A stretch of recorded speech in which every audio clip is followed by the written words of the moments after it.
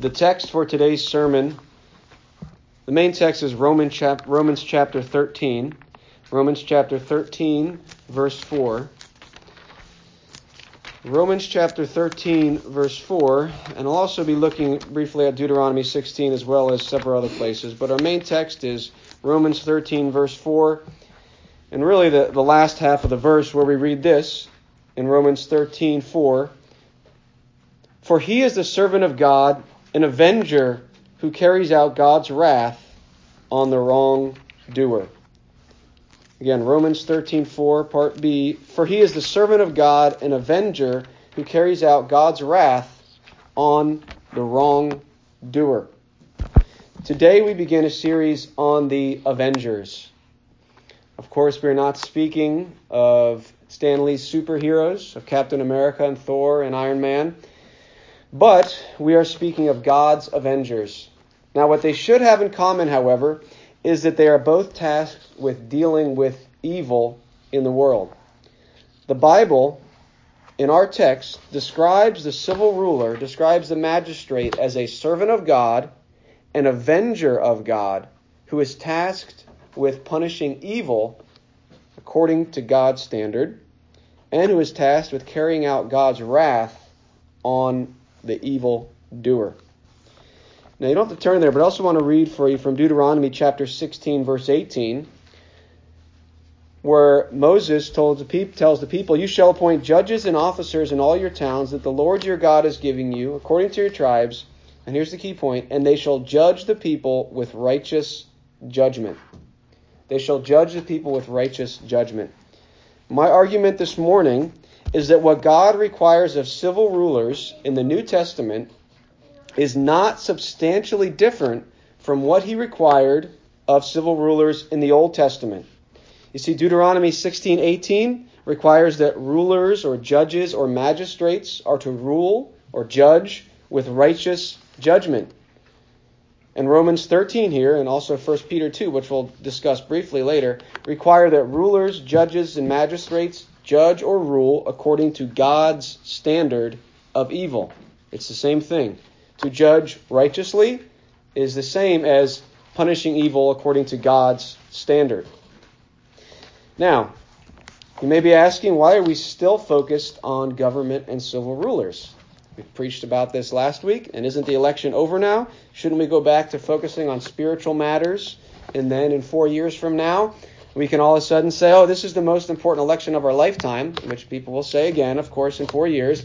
And then we can make a whole bunch of arguments clothed in Christian speak at that point. So should we just focus on the church and spiritual matters now for the next 4 years and forget this stuff? Of course, if you know me, you know that my position has nothing to do with the current political climate. It is not motivated by the changing times at all. After all, there is nothing new under the sun. And the socio-political problems facing us today are not substantially different from those in the past. And they're not going to be that different 4 years from now. It's always going to come down to God's law or man's law. So here are 3 reasons we ought to seriously consider government and civil rulers from a Christian perspective, regardless of what's going on around us. Number 1, the Bible teaches on government and civil rulers. If the Bible teaches on it, it's important for us to consider it and apply it. Number 2, and number 1 is really enough, but number 2, all people must learn to obey Jesus. All people are called to obey Jesus. That includes civil rulers. Of course, we preach and teach about what God requires of pastors and fathers, even though not all people are called to be pastors or fathers. Not all people are called to be civil rulers, but we still teach on the concept because all people need to know how to obey Jesus. And number 3, teaching on all areas that the Bible teaches on help us to test our worldview for internal consistency. If we cannot apply the Word of God to a certain area of life consistently, then we have a problem and we need to address it. Now, last week, as I said, was an election sermon wherein we considered the requirement to vote for men who fear God. My argument was that Exodus 18:21 does indeed apply to electing civil rulers today. We are to choose men who fear God and love truth. Now, in response to a message like that, a lot of objections are often raised. And some of those objections I want to list now. And I want to thank, different people provided these, some directly to me, some indirectly. And it is important to consider these matters, and it is good to discuss these matters within the church and to debate them vigorously and to look to Scripture for the answer. So here's some objections that could be raised against the points made last week. Objection number 1 to the idea that we are to vote for men who fear God and love the truth. Objection number 1 is that we don't live in a theocracy, so we're not required to choose our leaders that way. Objection number 2, that was the Old Testament. We follow the New Testament. Objection number 3, the people didn't even choose the leaders. Moses did. Objection number 4, we don't need to consider biblical qualifications for civil rulers because we don't have biblical qualifications for other vocations. A supervisor, an electrician, a plumber, a firefighter. So we shouldn't use biblical qualifications for rulers either. Objection number 5, we are not required to vote for Christians for civil office. If we could only vote for Christians for civil office, that would be very unrealistic. Objection number 6, the requirements for civil rulers to fear God and love the truth only apply to the government of a nation in covenant with God. It's the objection that civil rulers from pagan nations are not in covenant with God. Therefore, they are not required to govern according to his revealed law word in the Old and New Testaments. They're not required to fear God and rule justly according to his law word. That's objection 6. Objection 7 is that if you require civil rulers and governments to rule according to God's law word, that would logically mean that government is for believers only. However, the argument goes, the restraining grace of government is not for believers only, but also for unbelievers. Should non-Christian nations around the world not have governments because they're not Christian governments, and thus be deprived of a major mechanism by which sin and crime can be restrained? By the same logic, the argument goes, we should not have marriage or family as well. Yet marriage, family, and government were all established pre-Mosaic law. So that's an objection. Objection 8. Paul seemed to think that even the pagan Roman government could achieve the basic function of government, punish evil, restrain good, which would allow the church to peaceably pursue godliness. And Daniel certainly had a clear conscience about acting as a wise counselor for a pagan king. Therefore, the objection states, isn't it clear that civil rulers are not required to follow God's law word, as those civil rulers of Israel were? And objection number 9, any requirements in Scripture for a king or autocrat are very different than a president of a bicameral government where the power is intentionally diffused among the three branches. There's no king in a republic, and so we're dealing with different categories here. Now, there are certainly more objections than these, but I do believe all these objections and more can be adequately and logically refuted from a biblical worldview based on Scripture, of course. I will not address all of these today. In fact, some I believe really were addressed last week, but my plan is to address all of these and more by the time this series is over. But I wanted to state them up front so that you know we'll get to them eventually. Now, as this is the first part of a series on civil rulers, I want to attempt to at least set up a bit of a framework. All right, there are a lot of ways we can approach this topic of God's law being applied to the government and civil rulers. Now, the position that I argue for is generally termed theonomy, which means God's law. It is somewhat unfortunate that the term theonomy is almost exclusively associated with civil government, however. You see, civil government is one part of human society, and it is a very important part, but it's just one part. And theonomy deals with much more than civil government. However, since the Bible does apply to all of life, the civil government is certainly not out of bounds, and we need to consider from Scripture how to view civil government. But let me briefly quote Greg Bahnsen here regarding theonomy, just to give you an understanding of the overall position. Bahnsen says this: theonomists are committed to the transformation of every area of life, every area, including the institutions and affairs of the socio-political realm, according to the holy principles of God's revealed word. So all of life must be transformed according to God's word. He also says the position which has come to be labeled theonomy today thus holds that the word of the Lord is the sole, supreme, an unchallengeable standard for the actions and attitudes of all men in all areas of life. Our obligation to keep God's commands cannot be judged by any extra-biblical standard, such as whether its specific requirements, when properly interpreted, are congenial to past traditions or modern feelings and practices. So basically saying the Bible and the Bible alone is the standard for righteousness. We cannot use something outside of the Bible to judge whether or not the Bible, what the Bible requires, is just, whether that's our own feelings, traditions, or modern practices. And he also says, finally, we should presume that Old Testament standing laws continue to be morally binding in the New Testament unless they are rescinded or modified by further revelation. Now, when I speak today about the responsibility of God's avengers, of the civil rulers to follow God's law, I am referring to God's moral law. Now, when you think about the laws that God has given to us regarding our interactions with one another, so how we relate to one another in society, these are societal or civil laws.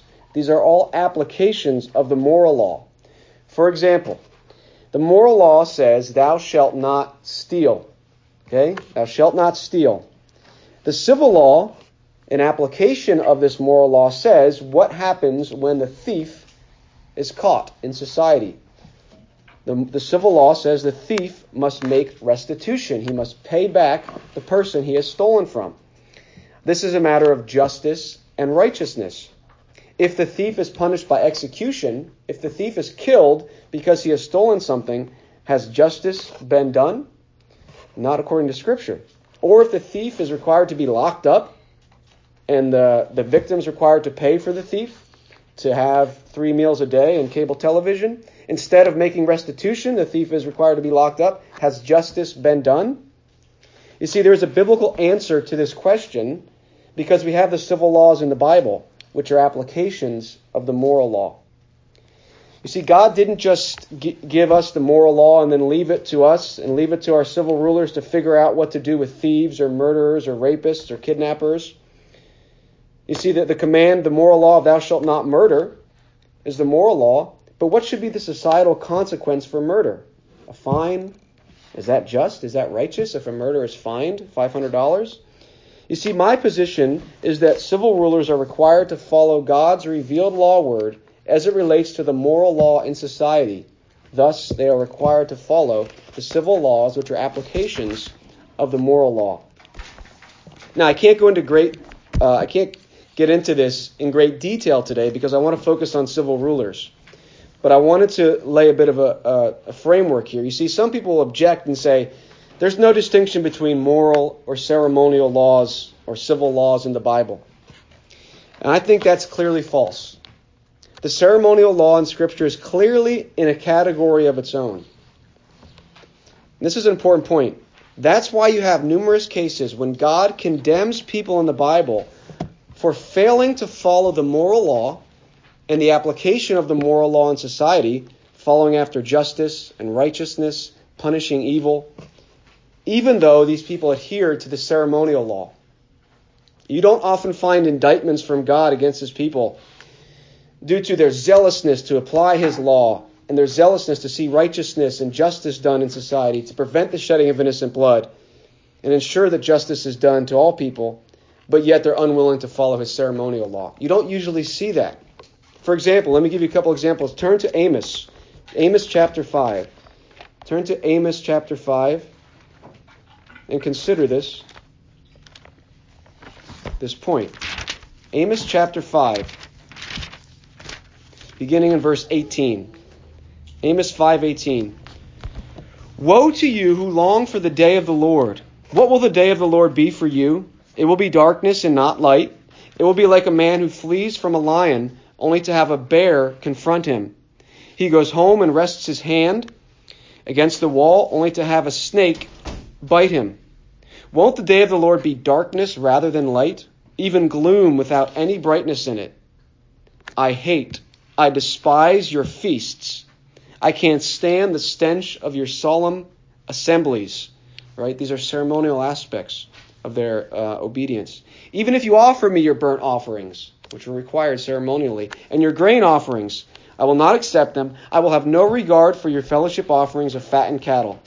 Take away from me the noise of your songs. I will not listen to the music of your harps. But, let justice flow like water, and righteousness like an unfailing stream. You see, the indictment here that God gives to his people is that even though the ceremonial law may have been followed, the moral law was being disregarded in society. Justice and righteousness were not being done in society. God's law, his moral law, wasn't being followed by the people in society. Again, one more passage to turn to show you this theme. Turn to Isaiah chapter 1. Isaiah chapter 1. Isaiah chapter 1, we see the same theme, and I'm going to begin in verse 12. Isaiah 1, verse 12.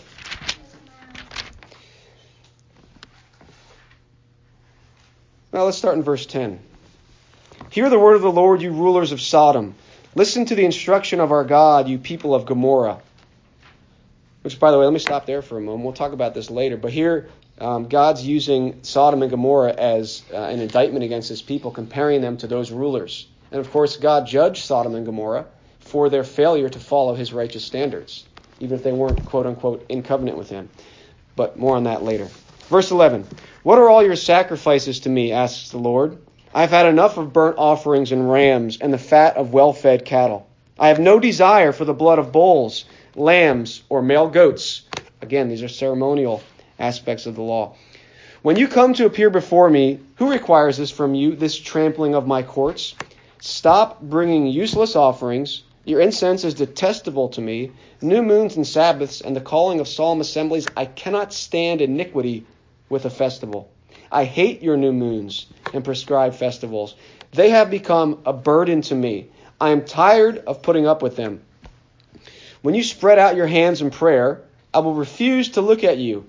Even if you offer countless prayers, I will not listen. Why?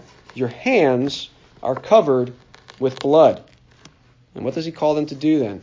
Wash yourselves, cleanse yourselves, remove your evil deeds from my sight.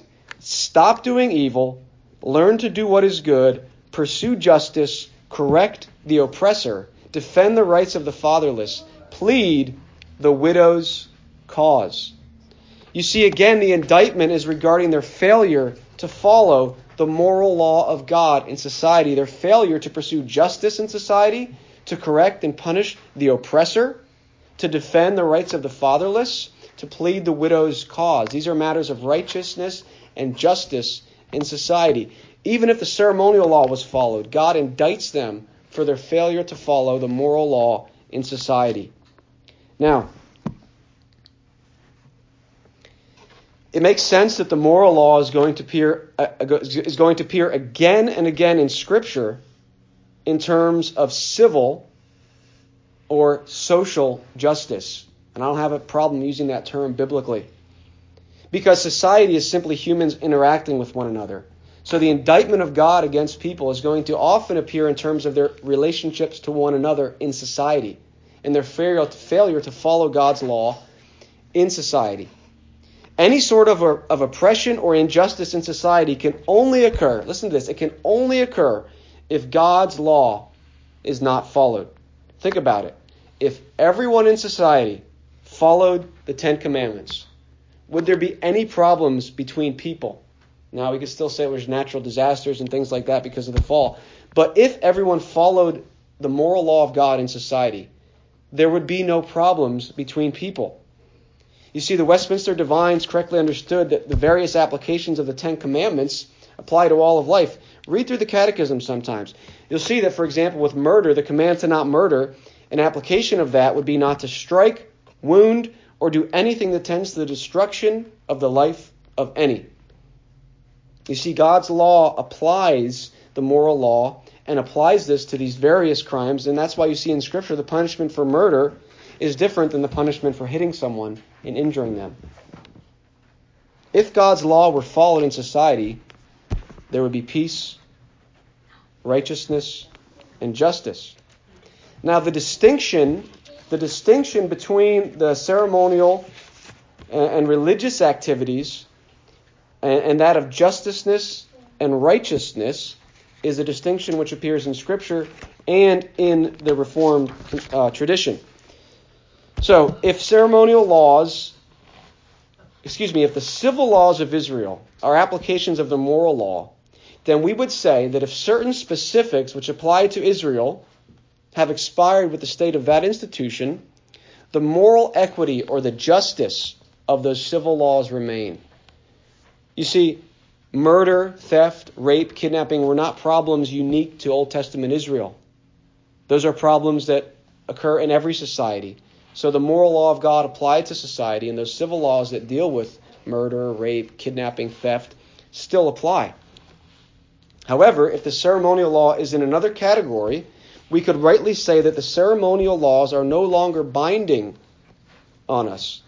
In fact, the confession goes further and says that the ceremonial laws were a yoke or a burden. So what I want to do now, and I know this is maybe considered by some to be a bit academic, but this is very important that we understand these concepts. When we throw around these terms, we have to understand what we're talking about. So in your handout, you have portions of the Baptist Confession of Faith of 1689. And if you look at that handout, I want to walk you through it very briefly and explain some of these concepts. In chapter 19, on the law of God, section 1, we see that the moral law of God was written on Adam's heart. It says God gave to Adam a law of universal obedience written on his heart. Okay? In section 2, it says this same law that was first written on the heart of man continued to be a perfect rule of righteousness after the fall and was delivered by God upon Mount Sinai in 10 commandments. So the moral law of God was not introduced on Sinai by Moses. The moral law of God, a reflection of his standard, of his righteousness, has existed from eternity because it is a reflection of who God is. The 10 Commandments restated what was already the eternal moral law of God. Now, section 3, it says, besides the moral law, God also gave ceremonial laws, which have been taken away.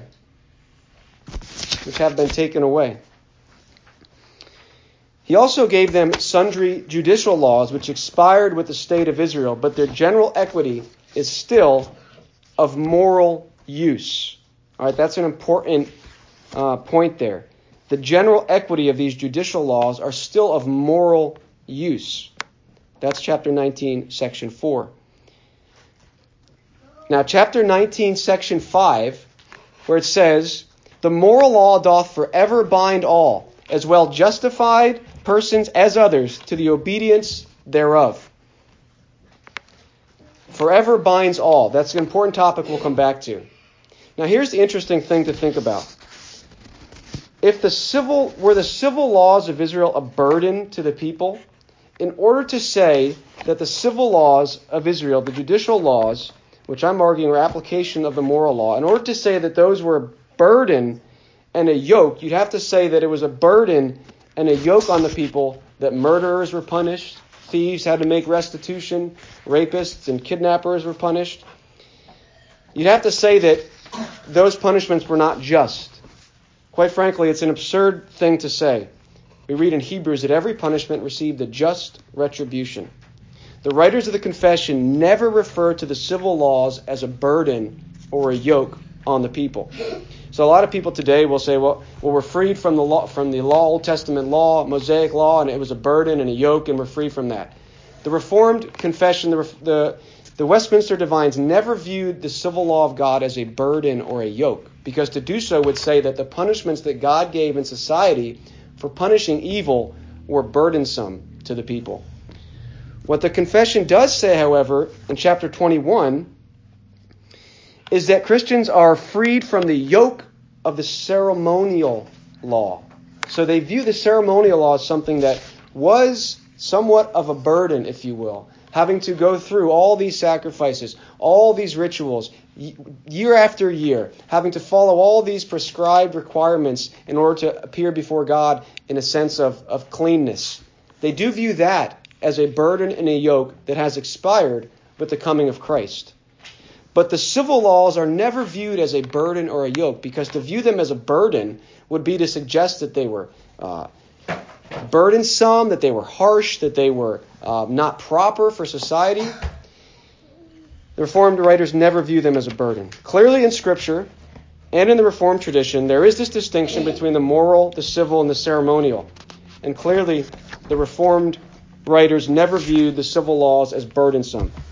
Now, my position is that the civil laws, which deal specifically with moral laws, are very clearly matters of societal justice, and as such are still required today. As I mentioned, murder, theft, rape, kidnapping, false witness, these are all still issues today. They were not unique to Old Testament Israel. They're still issues today. The civil punishment for kidnapping, which is a violation of the 8th commandment of thou shalt not steal, is a moral matter. It's not a ceremonial matter. Justice requires that an appropriate punishment be meted out for that crime. Without the standard of God's law, we do not know what that punishment should be. Now, does this mean that there is a clear answer to every single civil issue? Perhaps not. But to say that since some things require us to take the general principles of Scripture and make a decision, to say that that means we should reject the things which are clear is a very weak argument. It's a very weak argument. See, the Bible is very clear that a thief should make restitution and a duly convicted murderer should be executed, and that a convicted rapist or kidnapper or adulterer should be executed. That the Bible might not be as clear on another matter does not negate where it is clear. We can then take the clear principles and apply them to the less clear. That's a principle of biblical interpretation that applies here. And let me add this, one more thing, before we get into really the meat of the sermon. The fact that there are differences among theonomists does not negate the overarching principle. If that were the case, the fact that Reformed Christians disagree on baptism or the Lord's Supper or church membership or the end times would mean that our principle relating to applying God's Word is fundamentally flawed. Christians disagree about how to apply New Testament passages. That doesn't mean we throw up our hands and say, well, since people who say they agree that the New Testament is authoritative, since they can't even agree on the New Testament's application, therefore their position that the New Testament is authoritative must be fundamentally flawed. That's illogical. It's a non sequitur. It doesn't follow because there are differences among people who agree to a principle that the principle is flawed. It does not follow that because men have differences or come to different conclusions on challenging passages that their main principle is flawed. Now, be that as it may, I'm not offering an extensive summary of the theonomic position today. Rather, I'm seeking to apply the general principle to one area, civil rulers. And again, this is just part one of that. So in doing so, we're going to look at an aspect of our Christian worldview, and we're going to apply the general principle. And I believe we can have more and more of an overall picture when we do that, when we take certain areas of life and apply our overall view of Scripture to that area. You see, wisdom is justified by all her children, and how we apply our worldview and the logical consequences of that worldview and the applications is very telling about our worldview and if it's consistent. So my position as we get into this is that civil rulers are required to rule according to the law of God. As Steve Wilkins put it in a very good sermon on theonomy, and I'm paraphrasing him here, he said, God's law word is a sufficient rule of life.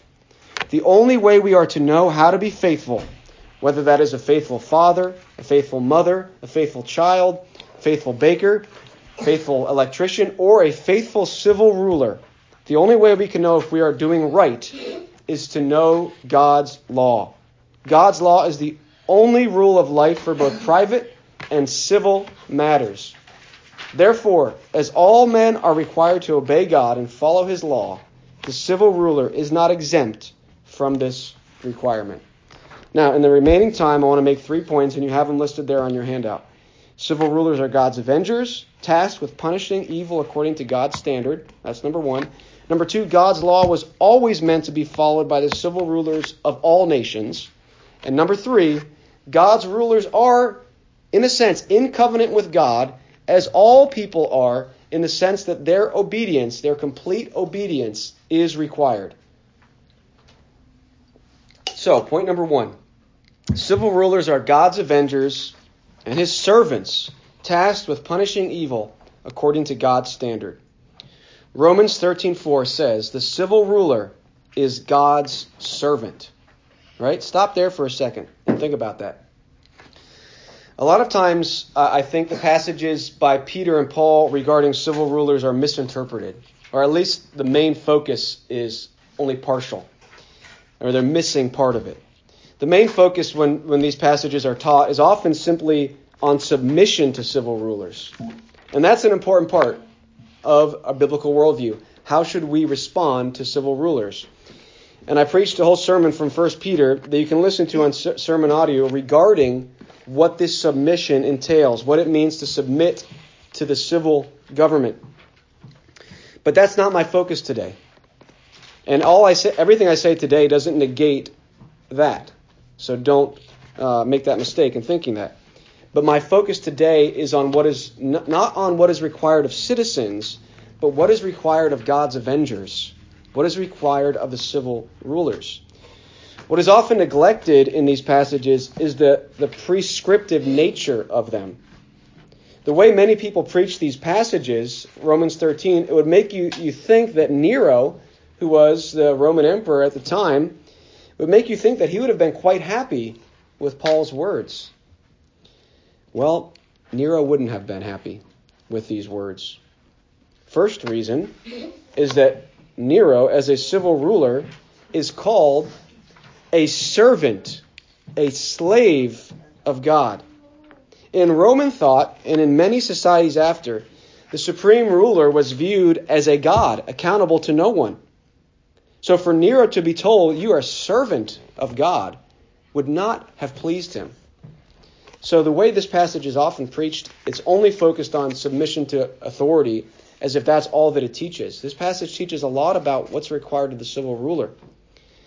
And this idea that Nero and others had, that they're accountable to no one, this passage flies in the face of that. Now, the divine rights of kings is a twist on that view that the supreme ruler is accountable to no one. The divine rights of king was the position that because kings derive their power directly from God, they're accountable to no one. They're accountable to no one. Now, an application of biblical law and history led to many great blessings that we take for granted today, but one such event was the Magna Carta, which built on the principle that God's law rules over all men, even kings. Of course, the Magna Carta is viewed as a great turning point in history when rulers were held accountable for their actions. And I have a quote here from an historian who says that Sir Edward Coke, Chief Justice of the Court of Common Pleas, challenged King James I that Magna Carta gave the courts of common law the right to provide justice from the highest to the lowest, because the king was under God and the law. You could have no power at all against me unless it has been given you from above. John 19:11. All civil authority is delegated by God and answerable to God.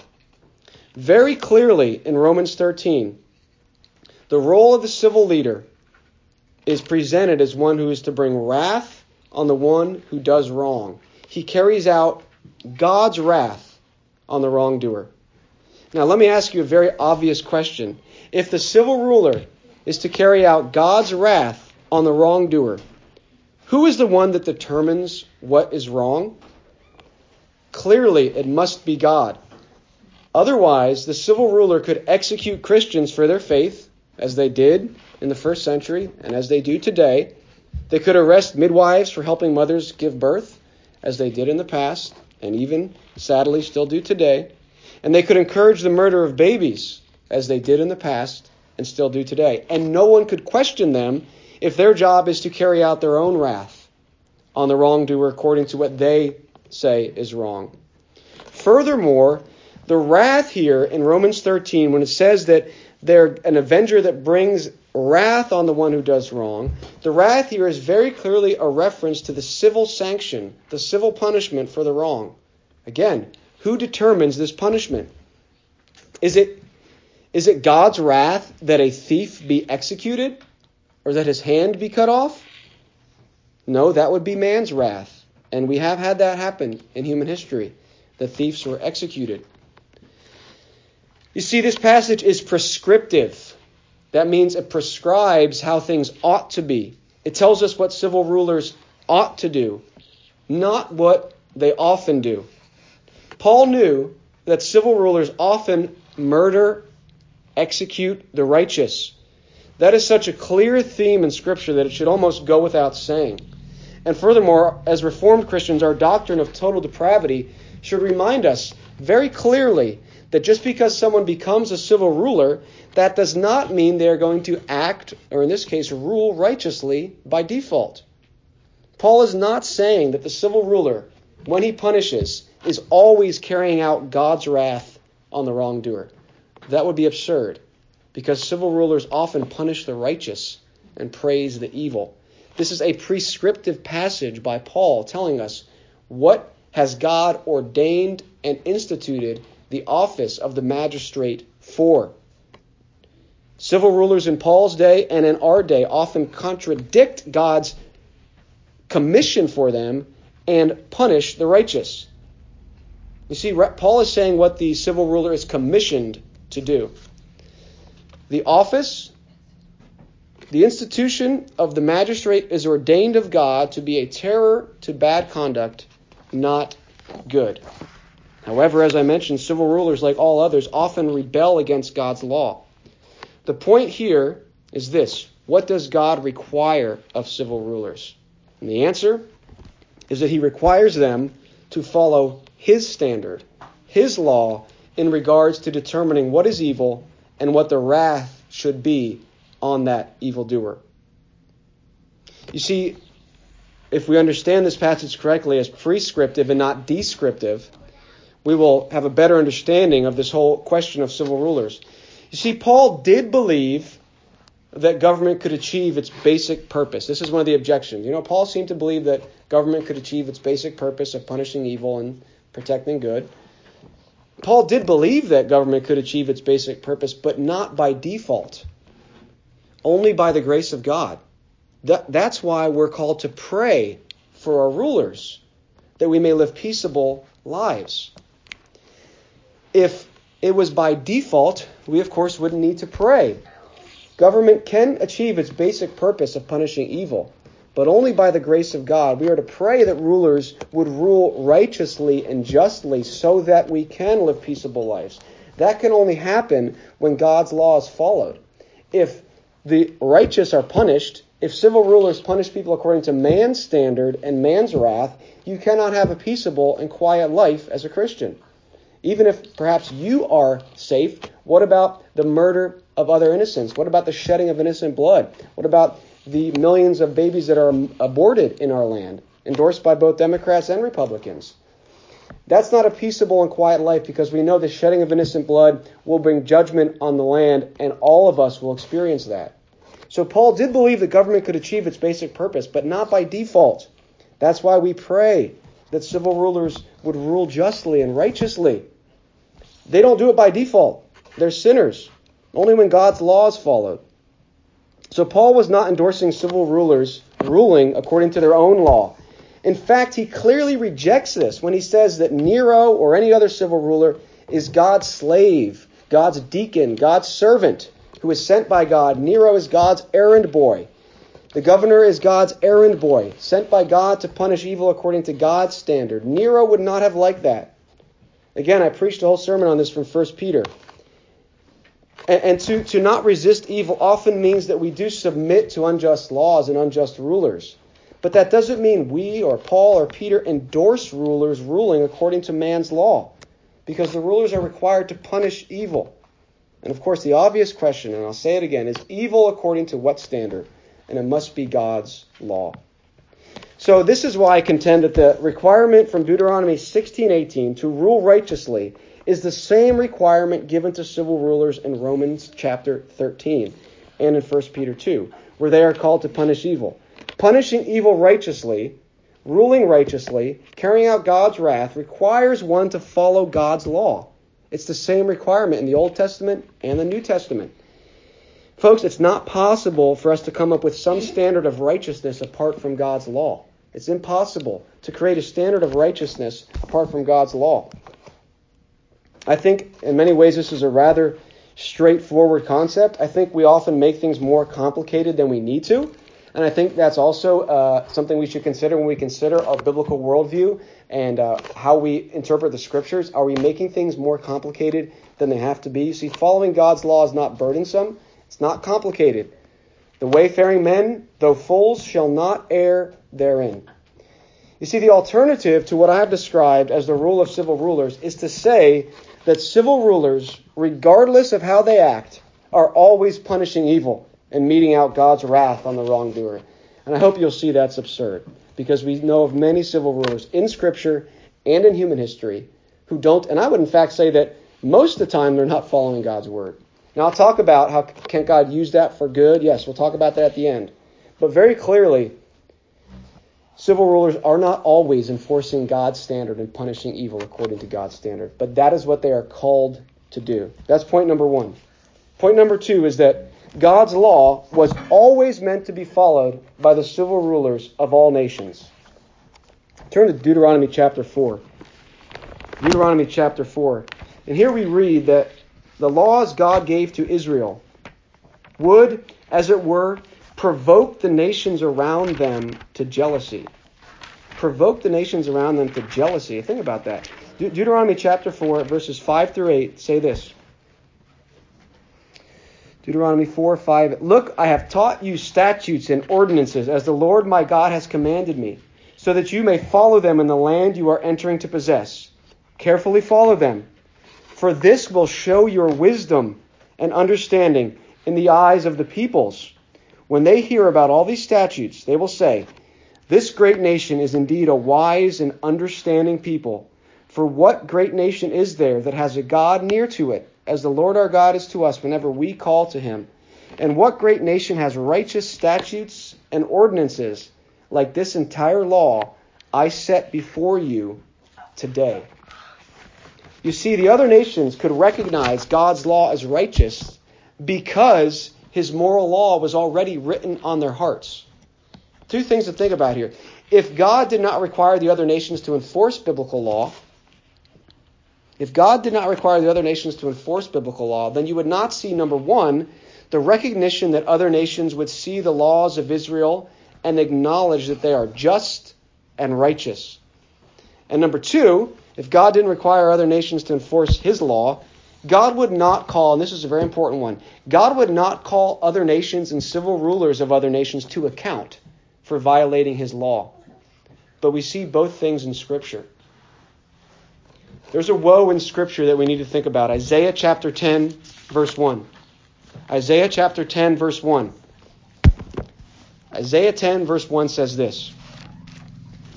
Woe to those enacting crooked statutes and writing oppressive laws, to keep the poor from getting a fair trial, and to deprive the needy among my people of justice, so that widows can be their spoil, and they can plunder the fatherless. Folks, that woe, that warning, does not simply refer to the civil rulers of Israel in the Old Testament. God's curse, this warning, is on any who would enact crooked statutes or oppressive laws. And the only way you can have a standard for what is crooked is if you know what is straight, the law of God, the righteousness of God's law. This is a woe for any nation who will write laws that are contrary to God's law. Now, let me explain this further, because you might object. Now, when God indicted the nation of Judah, he gave them a laundry list of reasons why his judgment was coming. Read through Jeremiah. The reasons for God's judgment, he lists them over and over again. One of the most prominent themes in that judgment was the nation's proclivity to national injustice and violence. Let me just read this, Jeremiah 22:17.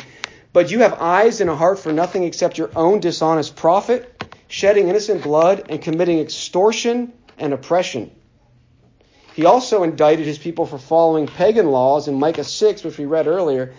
The statutes of Omri and all the practices of Ahab's house have been observed. Here's the point. Even when God judged Judah, he also judged the pagan nations. God did not simply judge his people in the Old Testament. He did not simply require those, quote unquote, in covenant with him to obey his law. He judged all nations, and he continues to do so today. This is what God said to the nations around Judah, and we really need to think about this. Listen to what he said. If you think that God only brings judgment on a nation in covenant with him, listen to what he said in Jeremiah 25, verse 29. And this comes after he lists all these nations, all these pagan nations. And then he says this in chapter 25, verse 29 of Jeremiah. He says, "For I am already bringing disaster on the city that bears my name. So how could you possibly go unpunished? You will not go unpunished. For I am summoning a sword against all the inhabitants of the earth. This is the declaration of the Lord of armies." The same is true today. The wrath of God is being revealed from heaven, where Jesus is sitting on his throne as king. This woe from Isaiah, this warning from Jeremiah applies to any nation, America, Canada, any country where iniquitous decrees are being enforced. God says in Jeremiah 25:29, how can you escape, pagan nation, if I'm starting my judgment with my people? And the way this is presented is that it would be the opposite. Well, God's not going to judge the pagan nations because they're not required to obey his law. They're not in covenant with him. They're not required to follow his standards. God will judge his people Israel because they're in covenant with God, but the pagan nations aren't expected to obey God's law. That is not what the Bible teaches. God says, I'm beginning with Israel. Then how in the world can you expect to escape judgment?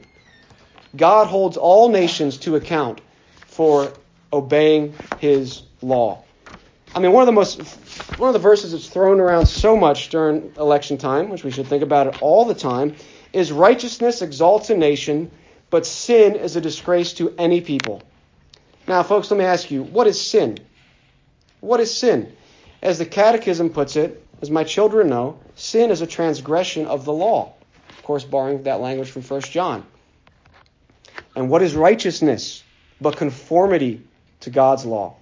So this proverb, righteousness exalts a nation, but sin is a disgrace to any people, is saying that if you disregard God's law, if you sin, because sin is transgressing the law, sin is not some nebulous concept. Well, it's just, if you're just kind of sinful in general, your nation's going to be, you'll bring disgrace to your people. Sin is specifically transgressing God's law.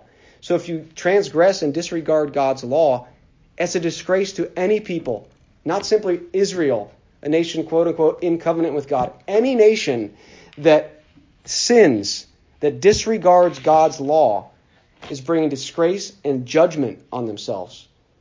God made it very clear, judgment starting with Israel, but it's coming to you, pagan nation. And righteousness, of course, exalts any nation. Any nation that adheres to God's law will be exalted. The moral law of God is meant to be obeyed by all people. Remember in the 1689, you have it in your handout there. It says that justified persons, which are Christians, those who are justified by faith, or not, all people are required to obey the moral law of God. Which leads to our next and final point, number 3. Civil rulers, in this sense, are in covenant with God, as are all people, in the sense that their complete obedience is required. Very important point. As we read chapter 19, verse 1 of the London Baptist Confession, says that all of Adam's posterity, that's all of Adam's descendants, that's you, me, everyone on this planet, all of Adam's posterity is bound or required to personal, entire, exact, and perpetual obedience to God's law. This is why we believe that as Reformed Christians, right, anyone who does not find forgiveness in Christ will be judged for their sins, because all people are required to obey God's law. So who does God require to obey his law? All people, whether you're justified, I mean, that's another term for a Christian, or whether you're not a Christian. And for those, the confession, there's so many great things in confession, but it says later that neither doth Christ in the gospel any way dissolve, but much strengthen this obligation. So becoming a Christian doesn't lessen our responsibility to obey God's law. It strengthens it. It gives us the ability and the power to do it. So this is not about being justified by the law. This is not about earning our way to heaven by the law. Anyone who says that has completely misunderstood the position. This is basic Christianity. God's law is required of all people. Everyone is required to follow God's law. It's not simply the confession that answers this question, who is required to obey God's law. Paul answers it in Acts 17:30 when he says, God now commands all people, who? All people, everywhere, where? Everywhere, to repent. To repent. So all people are required to repent, which repentance is a change of mind, a turning from sin, and sin is a transgression of the law. So all people are required to stop breaking God's law and start walking in righteousness. Now I want to turn to Romans chapter 8 very briefly, because I want to tie together our Reformed worldview, because what often happens with these concepts, we have certain aspects of our worldview that don't fit with the rest of our worldview. And I think that's a very important test for anyone's position on matters like this. Romans chapter 8 verse 7 says this, the mindset of the flesh is hostile to God because it does not submit to God's law. Indeed, it is unable to do so. It is unable to do so. Okay? It does not submit to God's law. So this is the mindset of the flesh. This is an unregenerate person. Doesn't submit to God's law. It's unable to do so. Now, as a Reformed Christian, and I believe that a biblical Christian, we recognize, if we are consistent with our theology, that a man is unable to submit to God's law, but that inability is a culpable inability based on his sin. He cannot use that as an excuse. He cannot use his inability to follow God's law as an excuse for his sin. That inability is based on his sinfulness. He cannot submit to God's law. He will not submit to God's law. He does not want to submit to God's law. He hates God's law. This is, of course, the Reformed and I believe biblical understanding of the unregenerate man. That man is hostile to God and his law by nature as a sinner does not lessen his responsibility to obey God. Now, of course, today I can't get into the defense of that position from Scripture and the Reformed view against the Arminian error, which would say, man is able to choose good on his own. This is not the time for that message. Of course, I stand on the biblical truth that man is unable because of his sin, and yet he's responsible for that sin. But the point here is that all people, whatever their station in life, are required to obey God's law. If you are a young child, even if you are not a Christian, you know what? God requires you to repent and follow his law. You are to honor your parents and obey. Of course, not in matters of sin, but you are to honor your parents and obey. You're to obey God's law, even if you're not a Christian. If you are a wife, even if you're not a Christian, you're required to repent and obey God's law. You are to submit to your husband with respect, of course, not in matters of sin, but you are to follow God's law. If you are a businessman, even if you're not a Christian, God requires you to obey his law. You're to conduct your affairs with honesty and integrity. Just go read the book of Proverbs. We understand that this repentance and obedience will only come through Christ and the gospel. Again, justification, regeneration, salvation are all grace by the grace of God through Christ. But that does not lessen the requirement. In fact, when we fail to make the demands that God places on all people clear, when we fail to make clear that God requires all people to obey his law, we are actually doing a disservice to the gospel for two reasons. Number one, the law shows people their need for Christ. So if I don't preach that all people, child, wife, husband, business person, civil ruler, are required to follow God's law, then I'm not showing them their need for Christ. If I'm not preaching to the child, God's law says, obey your parents. They won't see their sin. If I'm not preaching to the business person, God's law says you should have integrity and honesty in your dealings. You're not going to be confronted with their sin. If I don't preach to the civil ruler, God's law says this is how you must rule. They're not going to see their sin. That's number one. And number two, related to that, we're not helping people think through the cost of discipleship. Jesus demands that we obey God's law. The confession rightly says Christ in the gospel doesn't lessen our requirement to obey God's law. If anything, it strengthens it. Of course, Jesus said, and we talked about this 2 weeks, if you love me, you will keep my commands. So if we don't preach the law to people and whatever station of life they're in, we are not helping them think through the cost of discipleship. Because following Christ, they will be required, as all people are, to follow God's law. Now, let's apply this to the civil ruler. Because here's the objection. All right, listen to the objection. The requirements for civil rulers to fear God and love the truth only apply to the government of a nation in covenant with God. The objection goes that since civil rulers from pagan nations are not in covenant with God, therefore they're not required to govern according to God's revealed law word in the Old and New Testament. They're not required to fear God and rule justly according to his law word. So any requirements that we elect people like that is void because these people aren't required to do that. I think that objection is false. However, so that's the objection, but the point very clearly is that all people are required to follow God's law. So if you are a civil ruler, even if you are not a Christian, guess what? Just like if you're a child not a Christian, or a wife not a Christian, or a husband not a Christian, if you're a civil ruler and not a Christian, as I mentioned, God requires you to follow his law. The moral law of God applies to all people everywhere, including civil rulers. And as I mentioned, I'll say it again, societal injustice was not unique to Old Testament Israel. Injustice, unrighteousness, oppression, murder, the shedding of innocent blood, theft, kidnapping, rape, adultery are not unique to Old Testament Israel. Those are moral issues, and the punishment for those crimes are moral issues that should be addressed by civil rulers. Now I want to answer a couple of these objections and as we wrap up here. This is another objection to the position I'm saying. It goes like this. Well then, are you saying that pagan civil governments shouldn't have governments because they're not ruling according to God's law? Or what about governments that exist before the gospel reached them? Or even in some nations now where the gospel hasn't gone. Aren't these governments general blessings to the people?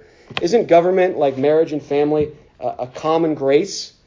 And so this objection would contend that with what I'm saying, that all governments and all civil rulers should obey God's law, the objection goes that I'm in effect depriving the world of a major mechanism by which crime is restrained. So the argument would go that according to my logic, pagan governments shouldn't exist because they are not following God's law. And therefore, the objection goes, if I'm consistent, I should say marriage and family should not exist either for pagans, because the argument states that marriage, family, and government were all established pre-Mosaic law. So I know it's a lot there, but the objection is, if I'm contending that civil rulers are required to follow God's law, that means that those civil rulers and those governments that don't shouldn't exist, and I'm depriving this common grace of God to unbelievers. Now, this is very important, and this is where I think it shows very clearly the importance of being consistent and applying our biblical worldview to all of life. So first of all, God's law has always existed because it is a reflection of his character. The civil penalties that are in view today are applications of the eternal moral law, and therefore always apply. Okay? That's my foundation. But here is my answer to the objection that non-Christian governments shouldn't have governments. Should a non-Christian government, should a non-Christian nation not have government? No, but they should have Christian governments. They should repent and obey God's law. It's very simple. All men everywhere are required to repent and obey King Jesus. Look, did Hitler's Nazi government provide a lot of good services and common grace for the citizens? Absolutely. I'm sure there were a lot of things that benefited the average German citizen under Hitler's Germany, Hitler's Nazi government. But what would a civil ruler in Hitler's government have done if he became a Christian? He should repent of all sin and rule according to God's law, even if it costs him his life. The argument kind of goes like this. Should a non-Christian husband end his marriage because God requires marriage to follow his law? No, but he should become a Christian husband. Okay, God requires all husbands to be Christian husbands. Do we believe that? If we don't believe that, then we don't believe that God calls all people everywhere to repent. If God calls all people everywhere to repent and all people are required to obey God's word, then every husband is required to be a Christian husband. Every wife is required to be a Christian wife. Every child is required to be a Christian child. Every civil ruler is required by God to be a Christian civil ruler. We are being inconsistent if we say all men need to repent. We're all in need of sin and we cannot please God apart from a right relationship with Christ. If we're not in Christ, all we do is sin. This is true. From biblical and Reformed faith, this is true. Everything we do is sin if it's not done according to God's word and for God's glory. We're inconsistent if we say all those things, which are true, and then we say, well, pagan civil rulers are not required to repent immediately and rule according to God's law. That's inconsistent. Or if we say, hey, everyone's required to obey Christ and repent, but married couples, since they're in a sin-restraining institution, are not required to repent of conducting their marriage on unbiblical terms. Every marriage between non-Christians, just like everything that any non-Christian does, if we believe in the doctrine of total depravity, it's marred by sin, it's sinful through and through, it cannot be done to please God for the glory of God according to his word. The solution is not to end the marriage, the solution is to repent and become a Christian. If you're not a Christian, you are required to repent right now. If you're not a Christian father, you are required to repent right now. If you're not a Christian husband, you are required to repent right now. If you are not a Christian wife, you're required to repent right now. If you're not a Christian civil ruler, you are required to repent right now and obey Jesus. It's rather simple. Again, Reformed Christians, we accurately make these claims that apart from regeneration, everything we do is sinful because it is done from a heart that doesn't love God. But then we're not consistent. And we would hint at the fact that an unregenerate father can parent righteously, or that a civil ruler can rule righteously. He can't. You can't do anything righteously if you don't submit to God first through Christ. It is impossible. Now, can God use that evil for good? People say, well, God uses pagan governments to restrain some sin. He uses it for good. Can God do that? Of course he can. Of course God can use evil for good. Does that mean we endorse disobedience on any level? May God forbid. Therefore, the solution isn't to say, well, all governments should cease existing if they're not Christian. The solution is that everyone repents and believes in Jesus right now. Just because something is a common grace and that God can use evil for good does not in any way lessen the demands of God's law. All children, not just Christian children, are required to obey God's law. All husbands, not just Christian husbands, are required to obey God's law. All rulers, not just Christian rulers, are required to obey God's law. So, we have to understand this, folks. We have to understand. If we don't, nothing in our theology makes sense. If we don't understand that God requires all people to repent immediately, follow his law, if we don't understand that everyone's required to be a Christian, then the command to repent doesn't make sense. The doctrine of hell doesn't make sense. None of this stuff makes sense if God doesn't require all people to follow his law. Again, I believe this is the only position that is consistent. And that's why one of the reasons I adhere to it. It actually applies the concept that all men need to repent to every area of life. I'm not being consistent if I say God requires everyone to repent, but he doesn't require civil rulers of pagan nations to repent because they're not in covenant with him. That's not consistent. I'm consistent if I understand that God calls all people everywhere to repent, and then that truth can be applied to every area of life. That is a consistent position. The fact that God can use something for a grace does not mean that those people, that institution, should not immediately repent and obey God. In summary, or in conclusion, the civil ruler is God's avenger, commissioned by God for a very specific purpose. He is not free to go rogue and rule according to his humanistic law. He is God's servant. And because God's law was always meant for all people, the requirements found in God's law are not lessened because someone doesn't want to obey them. Essentially, to say that pagan nations are not required to follow God's law because they're not in covenant with God is basically saying that the only people who need to follow God's law are those who want to follow God's law. It's absurdity. God requires every single person to follow his law. And my position is consistent with that in saying every pagan nation should follow God's law. And I believe every Christian should, if they're given the opportunity, select righteous men who will follow God's law. Now, in a sinful world, can God use an evil situation to bring about good? Of course he can. God can use an evil civil government to achieve some good. God can use an evil person, right? If we're not in Christ, we understand we are all evil and sinful. God can use an evil and sinful father and mother to bring some blessings to a family. But that doesn't change the fact that we are all required to be Christian. We're all required to repent and believe in Jesus. The Apostle Paul clearly reminds us that all people everywhere are required to repent of sin, which is a transgression of the law, and live according to God's law. The civil ruler, the avenger of God, is no exception to that truth. Let's pray. Lord, we thank you for your word. We thank you for the richness of it, and there's so much that we could consider and should consider. I pray, Lord, that we would think about the truths that we have seen today in your word, how we are all required to obey you. From the highest to the lowest, as far as societal positions go, everyone is required to follow your law. And we know, Lord, that only through the gospel can that obedience be brought about. But we know it doesn't lessen the requirement. And that's why the apostles went forth. We thank you for their willingness to proclaim the need for everyone to repent and obey the Lord Jesus. I thank you for our King, our Savior, our mediator. We pray, Lord, that we would be faithful to you and live according to your word. In Jesus' name we pray. Amen.